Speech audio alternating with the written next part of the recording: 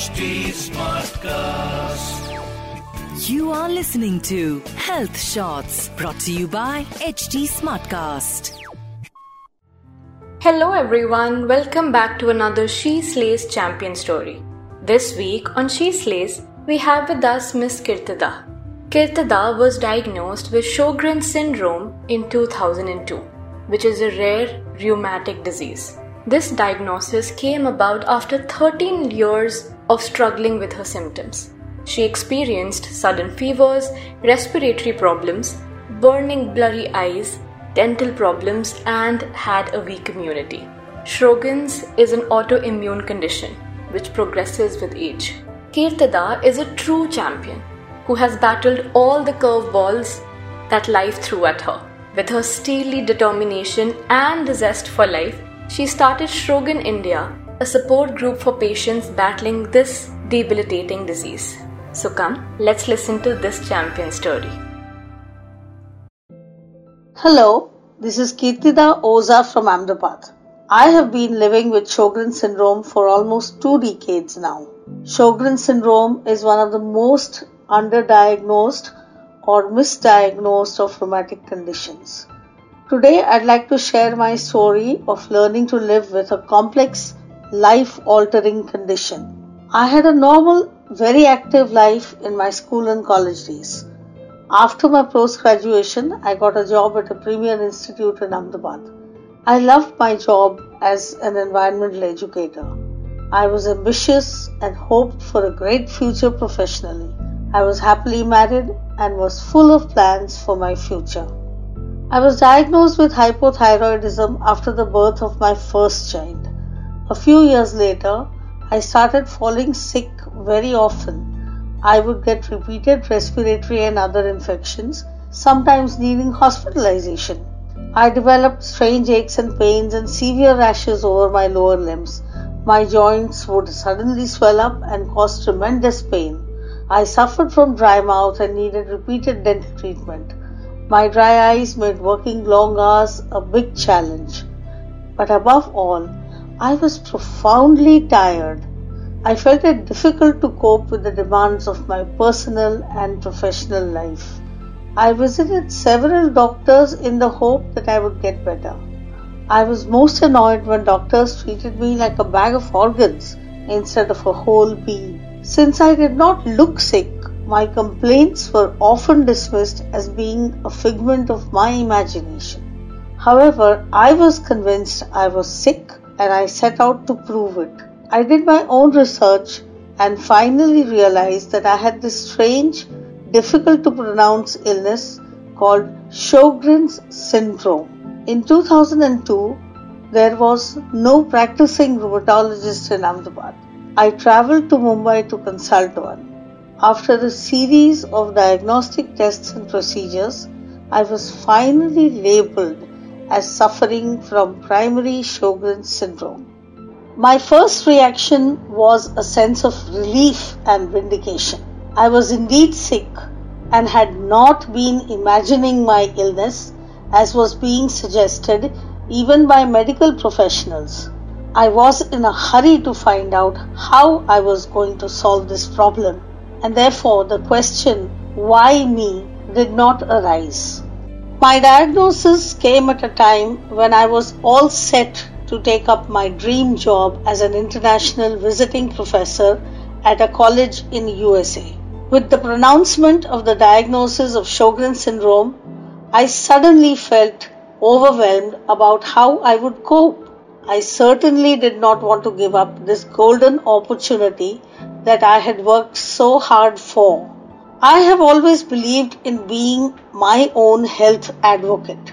I had a frank discussion with my doctor about my dilemma. He explained that I needed treatment for managing the disease. He gave me 2 choices.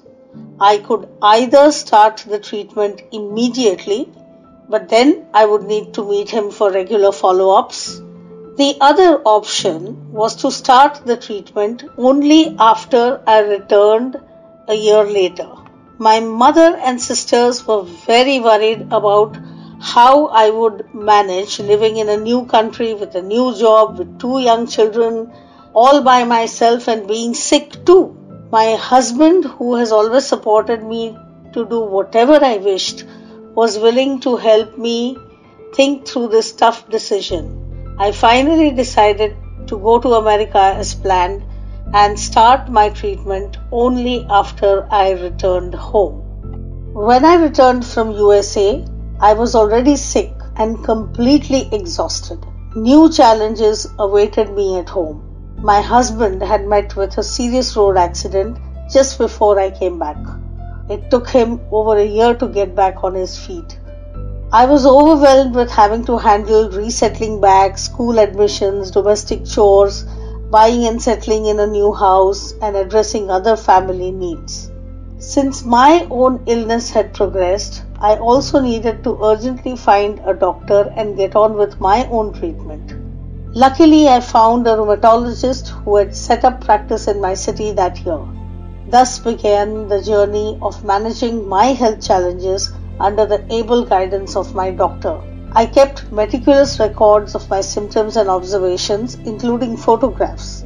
I asked questions and also read up a lot about the illness from authenticated sources. My treatment had its own challenges. The illness needed to be controlled with aggressive medication, which caused side effects initially. Just as I thought I had learned to manage one problem, another would crop up. Sjogren's flares or sudden rise in disease activity and inflammation needed to be addressed immediately with medical intervention. Over the years, I have battled several bacterial, viral and fungal infections in various organs of my body, often requiring hospitalization, blood and plasma transfusions, etc. I need iron infusions periodically. As new illnesses and complications added on, I needed to consult over a dozen super specialist doctors. Today, I am dealing with 6 chronic conditions besides the daily challenges of managing fatigue, aches and pains, dryness of eyes, mouth, skin, balance issues, and even brain fog caused due to Sjogren syndrome. My motto is to live well. I take proper medication, regularly follow up with my doctor, eat a balanced, healthy diet, follow a regular exercise regime, take breaks in between activities, and make time to do something I really enjoy. I have created a support network of friends and family who understand my challenges, and I have learned to ask for help when I need it and extend help when I am better. During the COVID-19 pandemic, I have strictly followed the stay home, stay safe diktat and followed COVID-appropriate behavior. I have kept myself occupied with activities that make me happy. The world has accepted the work from home style that I have been following for many years. I am disciplined about maintaining my routine. I have also got fully vaccinated and urge each of you to get vaccinated as soon as possible. My most challenging period was when my WBC counts started dropping and I was referred to a hematologist, a blood specialist.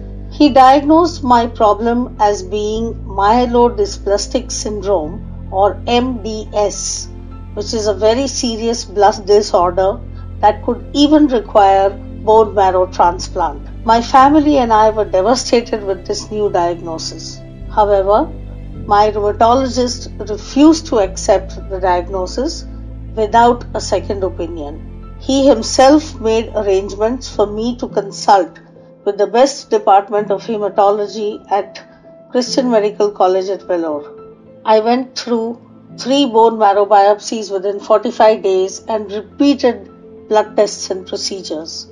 While at CMC, I suffered my worst Sjogren's flare-up. I was extremely sick. However, all's well that ends well. I was declared as not having MDS. What a relief! The low counts were a side effect of the immunosuppressant drug that I was taking for the last 5 years. I had to stop that medication. It is another matter that I picked up a dengue infection and had to be hospitalized all over again to deal with that. It took me a couple of months to get back to a new normal, but I never ever gave up hope. While every patient has to go through the physical trauma posed by the disease, support from family and friends is what makes the greatest difference to emotional well-being and healing. I am extremely privileged to have a family that has given me unstinted support through every health challenge. My family members would take over domestic responsibilities, manage the children, and nurse me back to health after every hospitalization. My friends have stood by me every time I needed them. When a woman is not able to fulfill the societal expectations of her role and responsibilities, she is taunted for being lazy, inefficient, asocial, and made to feel like a burden. I decided to support these patients that needed help. Here too, my friends and family supported me. Therefore, I co-founded a support group for patients suffering from Sjogren syndrome in 2006. Sjogren India is the first support group focused on Sjogren syndrome that extends education and counseling support to patients and families from anywhere in India and others living abroad. We have been working on raising public awareness, educating patients and their families on disease management, and networking with support groups all over the world. Patients are referred to us by doctors or they reach out to us digitally or via our helpline. Sjogren India is also working closely with other support groups for rheumatic diseases. We are currently planning to work together to advocate for persons with invisible disabilities, workplace support, insurance, reducing costs of medicines, and other common issues. My journey with Sjogren's made me realize the importance of maintaining good physical and mental health. I realized the importance of not fighting the illness, but learning to accept and live within my limitations. I learned to listen to my body and to let go of my expectations from myself. I started healing only when I stopped trying to be the old me and started discovering the new me. Giving up my professional identity was my biggest challenge. However, when I decided to reorient my skills of environmental education and communication for health education and focused on supporting other patients, I found a whole new meaning and satisfying purpose to my life. I realized the importance of being happy. I made special efforts to do things I enjoyed, like eating good food, watching good movies, meeting friends, and even traveling with careful planning. I attended courses, learned new skills, and discovered my new talents. I learned filmmaking and enjoyed making a few short films. Patients go through the cycle of denial, acceptance, action, and finally healing to achieve a state of well-being.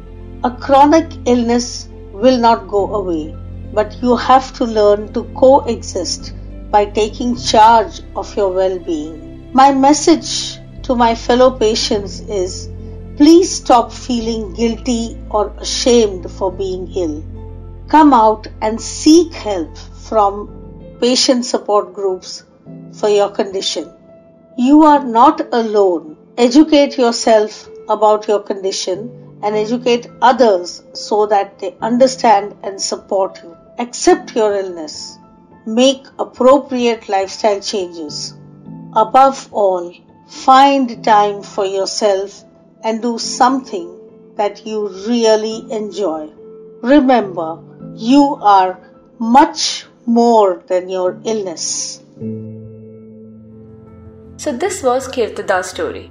A true SheSlays champion indeed, isn't she? We hope that her story inspired you and encourages you to take better care of your health. If you too have a story to tell, then do write to us at healthshots@hindustantimes.com and let us tell your story to the world. Till then, stay tuned in And don't forget to like, share and subscribe to SheSlays. This is your host, Kirtida signing off. I will see you next week. Till then, take care and keep slaying.